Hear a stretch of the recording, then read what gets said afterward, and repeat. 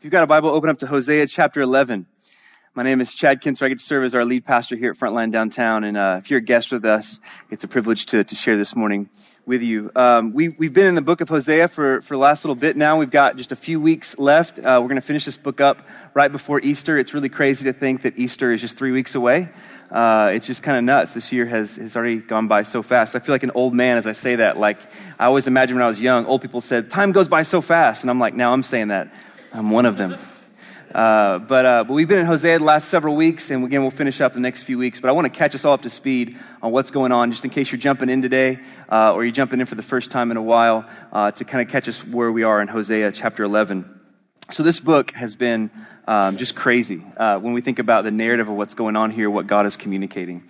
The whole idea of what's going on through the first 3 chapters of Hosea, I think it was so funny, just the energy in our services through the first 3 weeks was so powerful, because the first 3 chapters of Hosea is just about God's reckless, ever-pursuing love over his people. That he's going to win us down, he's going to chase us down. There's no cost he won't pay, there's no obstacle he won't tear down to have us as his people. And so what's going on in the book of Hosea is there's a picture going forward between the prophet Hosea and his wife Gomer and what God's relationship to us is like. The picture is like God relating to us as a husband. We're in a marriage with him, that he's faithful to us. He's chasing us down like that of a husband. So those first 3 chapters are all about God's love. He will have us, he will chase us, he will win us. Really warm, really weighty, really secure. And then if you've been with us over the last several weeks, you know that the chapter 4 through chapter 10 where we've been, the message takes a sharp right turn. From all this warmth and cheer and security of love, chapter 4 begins with God saying, I have a controversy with you. And the way we've talked about what's going on in 4 through 10 is as though, yes, we're in this relationship of covenant with God, but there's also been serial adultery on the table, spiritual adultery on our part, unfaithfulness to God. And so he's won us, that's true. He's reconciled us, that's true. But now we've got to go to marriage counseling.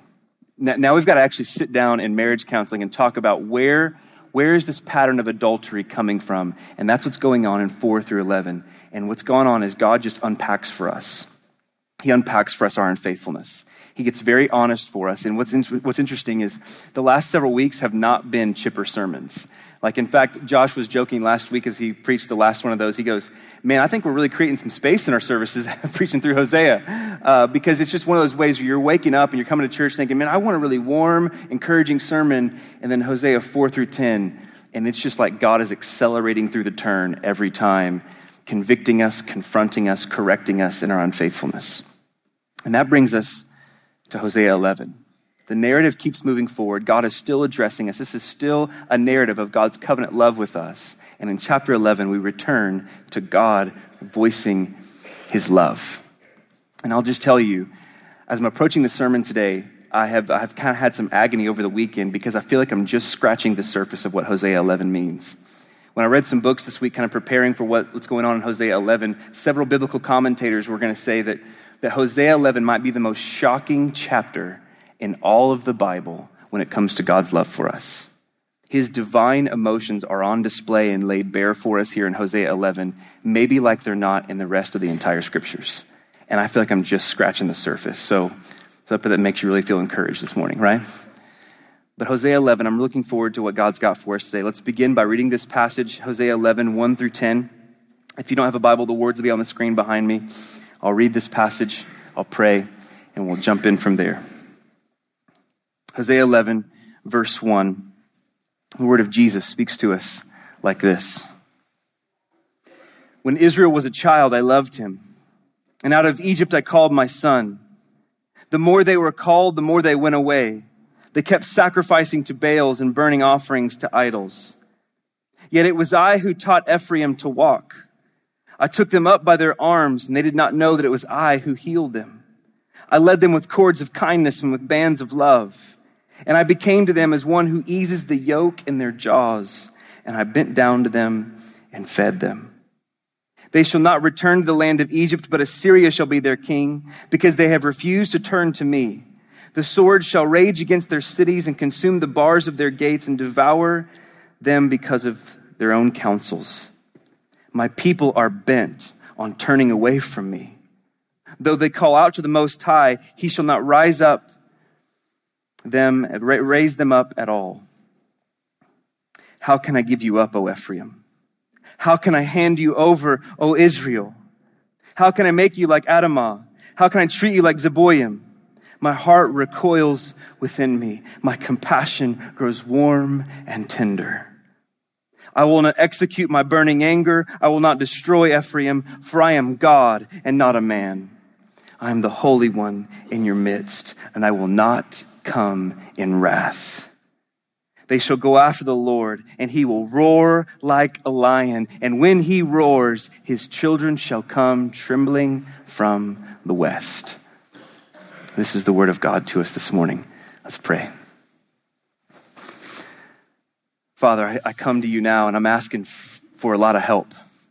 I'm asking that you would help me by the power of the Spirit in the name of Jesus. You'd help us by the power of the Holy Spirit in the name of Jesus. Holy Spirit, would you guide us into all truth? Would you spike up our minds and our hearts' attention to lean into what you're saying to us here? And God, would you help us somehow by your Spirit and by your mercy? Would you help us consider and know afresh your deep love for us? I pray that we would leave here enamored and amazed and just sitting in the consideration of your all-encompassing love that we cannot outrun you. God, blow our minds today by your word, we pray in Jesus' name. Amen. Amen. Well, I'll never forget the night that I was an absolute mess and my wife was as surprised as she has ever been. I'm talking about the night of our engagement.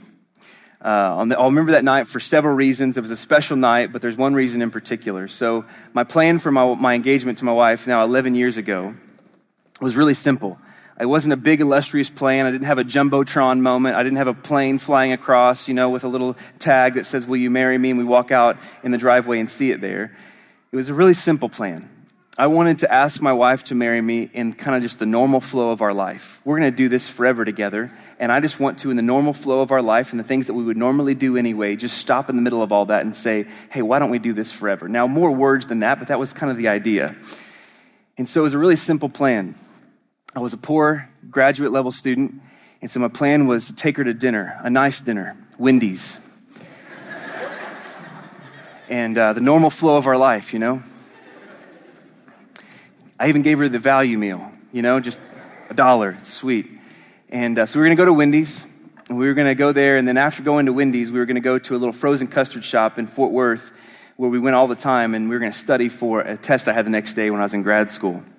So we went to Wendy's, and we went to the frozen custard shop, and all the while the night is going forward, and I know what's coming once we get to the frozen custard shop, and my heart is starting to pound with nervousness and with fear and with, I don't even know what's going to happen on the other side of this. I hope she says yes. And so the plan went down. We got to the frozen custard shop. I'm still holding myself together. We order our custard, and we come outside of the frozen custard shop, and there was this little area of concrete tables right outside the front door, and we were going to sit down there, and I prepared these flashcards. The way it was going to go down is I had these flashcards, had me study for my test, and she was going to roll through them. And on the back of the 5th flashcard was, will you marry me? And it was on her side, not my side, right? It wasn't like I was cueing myself to ask the question. It was on her side. And so that's how it was going to go down. So we sit there, and we start eating the frozen custard. And I said, hey, let's get into the flashcards. And so she's like, all right. And so it was so crazy. I was so nervous wanting it all to go right. Like I started explaining to her how to use flashcards. Like she had never done that before. And so we go through the first one. And we go through the second one. And I'm crushing it. I know the answers on the back of the card because I only memorized the first 5. And so we go through the second one. And we get to the third one. And I start having tears well up in my eyes. And she looks at me and she goes, are you okay? And I go, yeah. I had to look away from her. And I go, I'm just really nervous about this test tomorrow. And she's like, well, you're doing great. And I'm like, it's only been 2 flashcards, So we go through the 3rd flashcard. And we get to the 4th flashcard. And I have tears running down my face.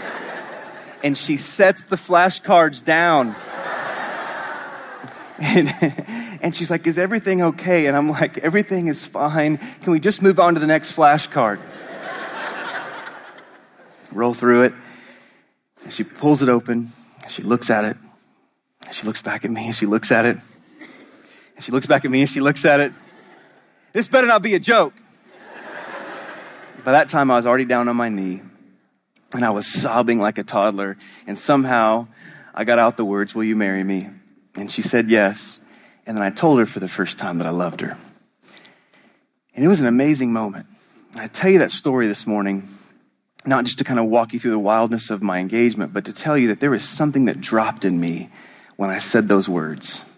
There was something that dropped in me significantly when I said those words, "I love you," and when I heard them said back to me. I had wasted those words on all kinds of busted relationships before that one, and I knew with this one, I didn't want to say that until I could back it up with a kind of commitment, you know? And so when I heard those words, it was deep, it was meaningful, and I also felt the weight of responsibility, you know? So now here we are 11 years later, and I now see like way more of what those words even mean than the day I said them the first time. The fact that real love means not just cheerful love and cheerful fluff and cheerful warmth and sentiment in the midst of victory, in the midst of good times, in the midst of laughter. The real artifacts of love come in those moments of pain, in those moments of loss, in those moments of suffering, in those moments of confusion and anxiety and depression. Like that's when real love has artifacts in real time, you know? And here's the thing, right? Like all of us know this. I'm saying something that all of us can relate to because love is a powerful thing. Love is a really powerful thing. All of us are looking for the depth of a kind of love that can hold us, that will stay true, and that will remain no matter what comes. Like all of us are looking for that. We're looking for that even from the earliest days of our childhood. That's why I've got young kids now, and my oldest is playing basketball, and she runs up and down the court, constantly looking over the sideline, "Watch me, Daddy." And why? Because we want love. We're hardwired for it. She's looking to love to validate her in the midst of every little movement on the court. But it's not just when we're young. All through our life, we're looking to relationships, and we're looking to stuff to fill us, to hold us, to name us, to secure us. All of us are looking for love. And here's the problem with that, though. Amidst all the beauty of love, amidst all the love that's felt within marriage, even the best of marriages, even all the depth of love that's felt in friendships, even the friendships that have deep history, all of us know this, that we still get disappointed in these relationships. We still get disappointed. They still can't hold us. Many of us have sought after stuff, have sought after relationships to fill us, to hold us, and to name us. And we have all the stuff that we thought we would always wanted that would ultimately satisfy us, and yet we still find ourselves lonely at times in that marriage, lonely in our deepest of friendships. And our deepest longings still have a way of, in the midst of all the stuff we have and all the relationships that we have and all the love that we've shared and given away, we still feel like our deepest longings at very many moments are still go unmet. And so here's the reality for all of us. It's not that our deepest longings are wrong. It's not that our deepest longings for love, a love that can hold and name and secure, it's not that those are wrong desires. The problem just comes in the fact that very often we look to fill those desires in all the wrong places. The truth is, you and I, we were made for love. We're made for it. But the only love that fills us and names us and holds us in the way that we want is in the infinite. It's in the forever, the eternal, the consuming fire of the love of God. And the reason I say it that way is this. The only reason that God's love is different is because his love is a love unlike any other. It will never be compromised. God's love will never be compromised because he himself and his character will never compromise. He remains true. He remains the same. God never wakes up on the wrong side of the bed. Right? You were made for love. The infinite, eternal, forever, consuming fire of the love of God. And that's exactly what's coming forward for us in Hosea chapter 11. That's exactly what's coming forward for us. And he shows us three things. He shows us that the love of God is fatherly, it's sophisticated, and it's resolved. The love of God is fatherly, it's sophisticated, and it's resolved. Look back at verse 1. God's love is fatherly. It says this, when Israel was a child, I loved him. And out of Egypt I called my son. Skip down to verse 4. I led them with cords of kindness and with bands of love. And I became to them as one who eases the yoke in their jaw, and I bent down to them and I fed them. So throughout Hosea chapter 11, God is the one who's speaking. It's not Hosea the prophet. It's God speaking directly to his people. He's the voice. He's reflecting on his experience of loving Israel, loving his people, loving you and I amidst all of our unfaithfulness. As we read down through Hosea chapter 11, it's going to feel like we're reading a journal entry from God, like one of God's journal entries. He's telling of his own experience of what it's like to love us on his side of the relationship. And so the tone, without question, it's unmistakable. It begins with fatherly tone. He begins to speak of Israel as a child. He says, out of Egypt I called my son. The language here is adoptive and it's full of pride. The language here is fatherly. God's fatherly love flows from his own free choice. It flows from his own free will, his all-knowing choice. He sets his love on Israel. And I love what he does here because he references his long history of loving Israel all the way back to the beginning of it all at Exodus. At the Exodus, when they were slaves back in Egypt. And this is so huge that God reminds us of the history of his love here in this way. And here's why I say that. Because so many of us operate with this mentality of God's love, that what God really loves about us is some future version of ourselves that is more put together and is better than we currently are now. That yeah, God loves me, but really I won't know the full benefits and the full weight of his love until I'm better, until I'm on the other side of this struggle, until I'm on the other side of this sin, until I'm on the other side of that, and then I'll really know God's love, then I'll really enjoy God's love. What God loves about me is a future better version of me. But that's just simply not true. You look at when he says he called out Israel, when he called him his son, when he loved Israel, listen to this, when they were at their worst. That's when he set his love on them, when they were at their worst and had nothing to offer back to him. He set his love on his people at the worst version of themselves. The worst version of themselves, and he never turned back. And the same is true for us. The same is true for God's love to us. That's fatherly love. Look at the way God says it in Deuteronomy chapter 7. I think it'll be on the screen. He says, this is right after they were rescued in the Exodus. He says, for you are a people holy to the Lord your God. And Lord your God has chosen you to be a people for his treasured possession out of all the peoples that are on the face of the earth. And look at what he says in 7. It's not because you are more in number than other people that the Lord set his love on you and chose you. For you were the fewest of all people. So it had nothing to do with anything they had to offer to God. He says you were the fewest of all peoples. There was a released return on investment in you. In verse 8. But it is because the Lord loves you and is keeping his oath that he swore to your fathers, that the Lord has brought you out with a mighty hand and redeemed you from the house of slavery, from the house of Pharaoh, the king of Egypt. So the love of God, it's not built on merit. It's not built on what you bring back to him. It's not built on your performance, how well you can do at keeping up appearances. It's not built on something that's some jujitsu that he's doing on us, that I'm going to love you as some sort of weird way to get something back in return. Look at all the favors I've done for you. Now give me what I want. He's not doing it that way. It's a love with no strings attached. It's real father love. Real father love. Now, as I say that this morning, I know that I'm speaking that in the midst of a room where there are a variety of reactions when you think of God as Father. Me too. Me too. I'm saying this in a room where I know there are lots of dad wounds present here. Wounds from dads who were absent. Wounds from dads who abandoned you. Wounds from dads in this present room who were overbearing, overly passive, inattentive, abusive, just to name a few. I have those wounds too. But here's what's so beautiful about this. God isn't dumb to your wounds or to mine. God isn't dumb to them. He sees your wounds. He knows your wounds. And yet throughout the Bible, he consistently insists on explaining his love to us like that of a father. He insists on it. He sees wounds. He knows earthly fathers are imperfect, yet he still chooses this image. He still chooses this picture. And why? It's not because God's trying to confuse you. It's not because God is trying to resurface old hurts in your minds every time you see the word father and trigger painful memories. No. The reason he insists on being known in his love to us as Father is because he's trying to redeem for us all of our broken experiences and show us what a real Father is like. He's trying to buy back all of those old images that went wrong and show you what a real dad is like.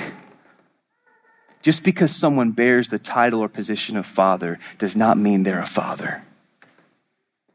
And God steps forward with father love, not on merit, not on performance, not to get something in return. He loves us at our worst and never turns back. This is father love. And so I just want to say this today. This is kind of the most profound thing for me thinking about this week. For some of you, there's a fear that you have when you think about God as Father. There's a fear that you have in reading too much into that title, reading too much into that dynamic of him as Father, out of a fear that you need to protect yourself lest you think too much of him as a father and then be let down by him, like a defense mechanism. I can't think too much of what a real good dad would look like lest God start looking like my bad experience with a father. And so there's a hesitance in you to read too much into it. Listen, we ought to never hesitate that way. The only danger in this room, the only danger for you and for me is that we would go on throughout our lives reading too little into who God is as Father and then somehow settle for something less. That's the only danger from knowing who God is in his Father love. He leads, he protects, he provides with no strings attached. He's a Father. And so the first thing he wants us to know about his intense love for his people is that he is a father. The second thing, though, is that his love is sophisticated. His love is sophisticated. Look back at verse 2. It says, the more they were called, the more they went away, and they kept sacrificing to the Baals and burning offerings to idols. It says, the more they were called, the more they ran away. And then look at verse 3. Yet it was I who taught Ephraim to walk. I took them up by their arms, and they did not know that it was I who healed them. Okay, so here's what's interesting about this passage.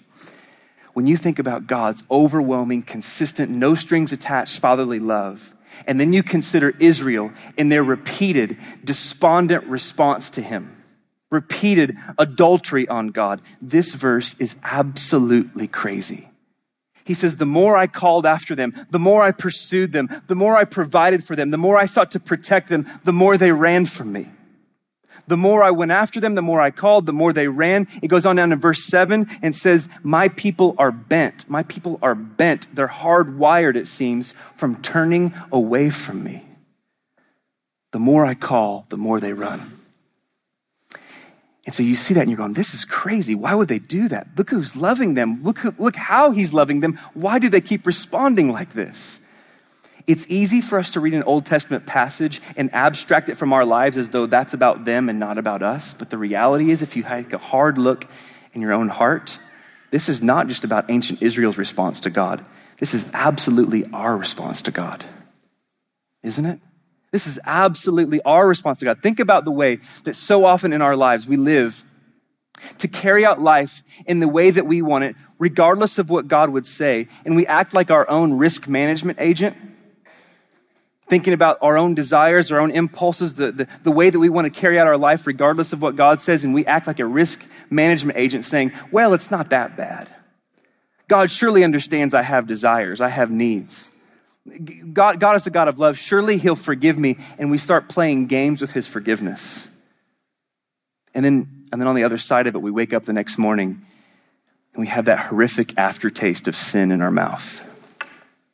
And we wish we could take it all back. And we regret presuming on his grace we regret the fact that we preferred that rather than holding on to his wisdom and his hold on us. It's absolutely true. We are Israel in this way. The more God calls us, the more you and I run. The more he calls us to depths in communion with him, the more we run. But here's what's crazy about his love. It's sophisticated. It sees bigger picture. He still stays. He stays. And look back at verse 3. It says, "Yet it was I who taught Ephraim to walk. I was the one who taught them to walk. I took them up in their arms, and they did not know that it was I who healed them." What God is saying is, he's lamenting. He's lamenting about the scandal and the irony of our sin. He's saying, do you not realize that the life, the energy, the resources, even the intelligence that you have, that you use against me, to question me, to complain against me, and to rebel against me, and to disobey me, those are all capacities that I myself have given to you. The energy that you and I use to walk out on God in various moments of our life is energy that was given to us by God. He's saying, how quick are you to forget? I was the one who taught you to walk. Don't you remember when you were there toddling along and I was holding you by the arms, cheering you on as you took steps? I taught you to walk. I was the one who healed you. I am the one who's given you life. And you use that very life to walk away from me. This is staggering, isn't it? That is staggering and difficult to think about, but I'll be honest, it gets even bigger than that. Look down at verse 8 and what he says. And I'll be honest, as we read verse 8, I still have no idea what to do with this verse. Look at what God says in verse 8. In the midst of all of that, God says, "Yet how can I give you up, O Ephraim? How can I hand you over, O Israel? How can I make you like Adamah, and how can I treat you like Zeboim? My heart recoils within me, and my compassion grows warm and tender." God is reflecting on their disobedience, and he's reflecting on these things, and he's reflecting on the way they walk away from him, and yet he comes down in the sophistication of his love. The way that we've rebelled against him rightly ought to have us judged and in condemnation, yet God in his sophistication says, he looks at us, he says, "But I can't give you up. But I can't hand you over." And what's interesting about the Hebrew words that's used here is that it suggests strong emotion, that of weeping. When God says this, he's crying over us. Like I read that this, I have no idea what to do with that. My unfaithfulness, my sin, my rebellion against God, yours, God weeps.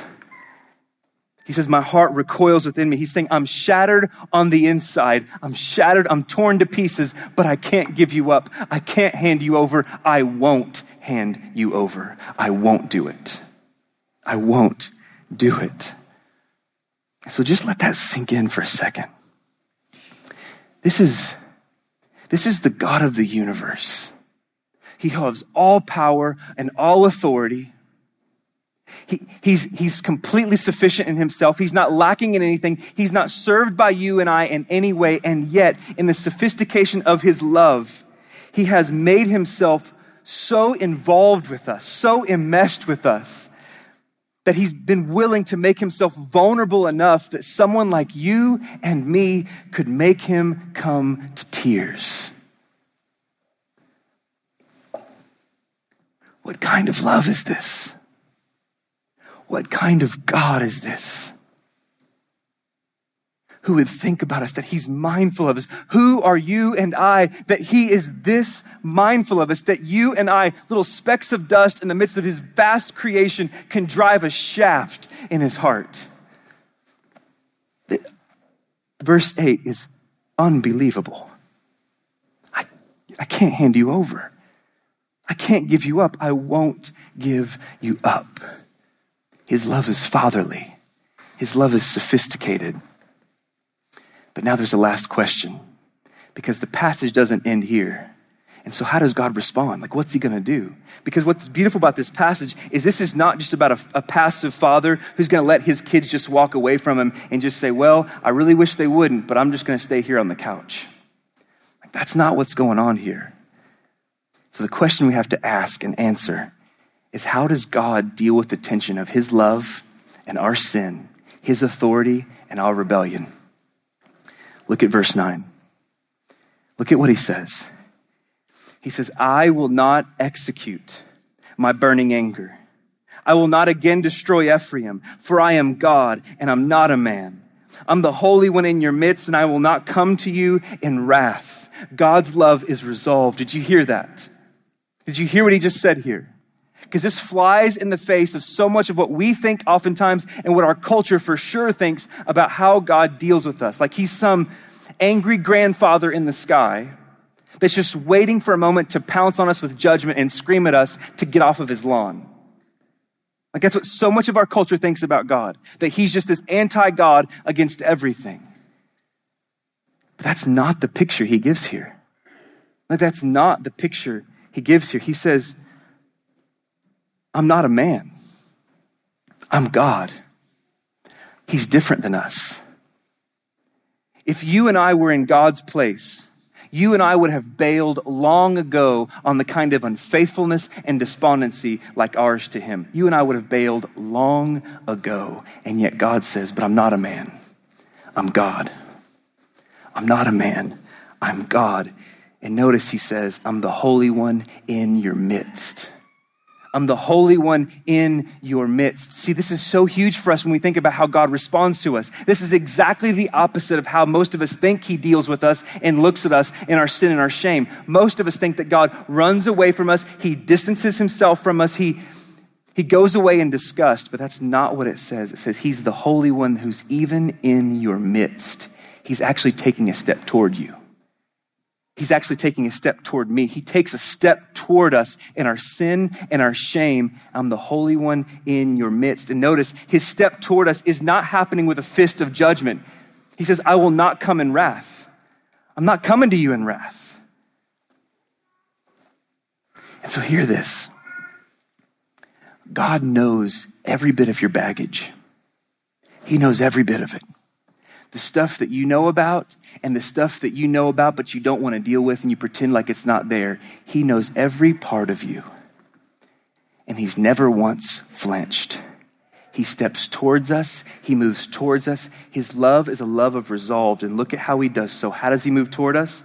It's not in wrath. It's not in anger. Verse 10, and we'll be done. Look at what he says. They shall go after the Lord, and he will roar like a lion. And when he roars, his children shall come trembling from the west. So how does God take a step toward you and I? How does God in his love take a step toward us? He's fatherly. He's sophisticated. The more he calls, the more we run. But how does God deal with this tension of his love, our sin, his authority, our rebellion? How does he do it? He roars. He roars. It's the greatest sound in all of the Bible. God roars for his people, for you. And listen, this is not a roar that's meant to cause us to fear. It's not a roar like that. This is a roar like a lion who's being aroused to defend his cubs. This is a roar of a warrior king who's rising up to win his people. That's the kind of roar this is. The Hebrew word for trembling here, when it says, when he roars, we'll come trembling to him. The Hebrew word is not a negative term, like in fear. The Hebrew word actually means melted in relief. When he roars, we're melted in relief. It's a roar of defense. It's a roar that scatters all of our enemies and all of our would-be suitors who tempt us to run away from him. He roars and he scatters them. So you hear that and you go, wait a second. God roars?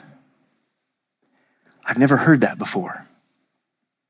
Where can I hear that? How do I know he roars? Is he just telling me he roars here and that's just kind of it? And you're just kind of making some spectacle of it in a sermon? How can I hear the roar? Where can I see the roar? How do I know this is true?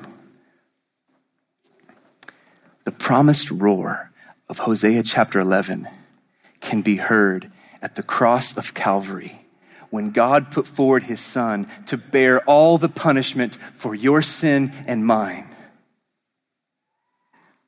The reason that God does not come in wrath is because he put forward his son Jesus, your conquering king and mine, and he absorbed all the wrath of God that was rightly pointed at us. That's why he doesn't come in wrath. And so hear the final words of Jesus in his roar at the cross. John 19 and verse 30. It says, when Jesus had received the sour wine, he said, "It is finished." And he bowed his head and he gave up his spirit. The roar of God. The roar of God. Anything that would ever come between you and God, anything that would ever prop itself up to separate you from God, anything that would ever keep God from getting to you, he's torn it down, every obstacle, in the roar of Jesus. Finished. Finished. Finished. The love of God is so much better than any love we could ever experience down here, because it's not a fleeting feeling. It's not merely an emotion. It's strong. It's gritty. It's resolved. It roars. Finished. Finished. And so the love of God for you, the love of God for me, there's no strings attached. There's nothing to make up for. There's nothing to cover over. You don't have to explain anything away. There's nothing to prove. Just finished. Finished. Not based on merit, not based on performance, not to get something back in return. Real Father love, sophisticated, a bigger picture. Though we run, yet he stays. Though we run, he's resolved. I won't give you over. I can't give you over. I will not hand you over. This is the love of God. This is the love of God. And I'll be honest, as I even teach this morning, I told you in the beginning, I feel like I'm just scratching the surface of this passage. And sometimes, I'll be honest, I have no idea what to do with God's love. I have no idea what to do with it. I feel like there's got to be something I got to prove and now show off. I feel like there's got to be something I got to do in return to really earn it and secure it down. I feel like there's got to be something I got to do to make sure his attention will always be bent to me. His ear will always be attentive to me. Finished. Finished. It's already yours. All who would look to him. I don't know what to do with God's love. You can't outrun it. You can't prove it will never go away because it doesn't go away. I don't know what to do with it. Here's what I do know. I can't live without it. I can't live without it. And neither can you. You were never made to. You were made for the fatherly, sophisticated, resolved roar of God. You were made for it.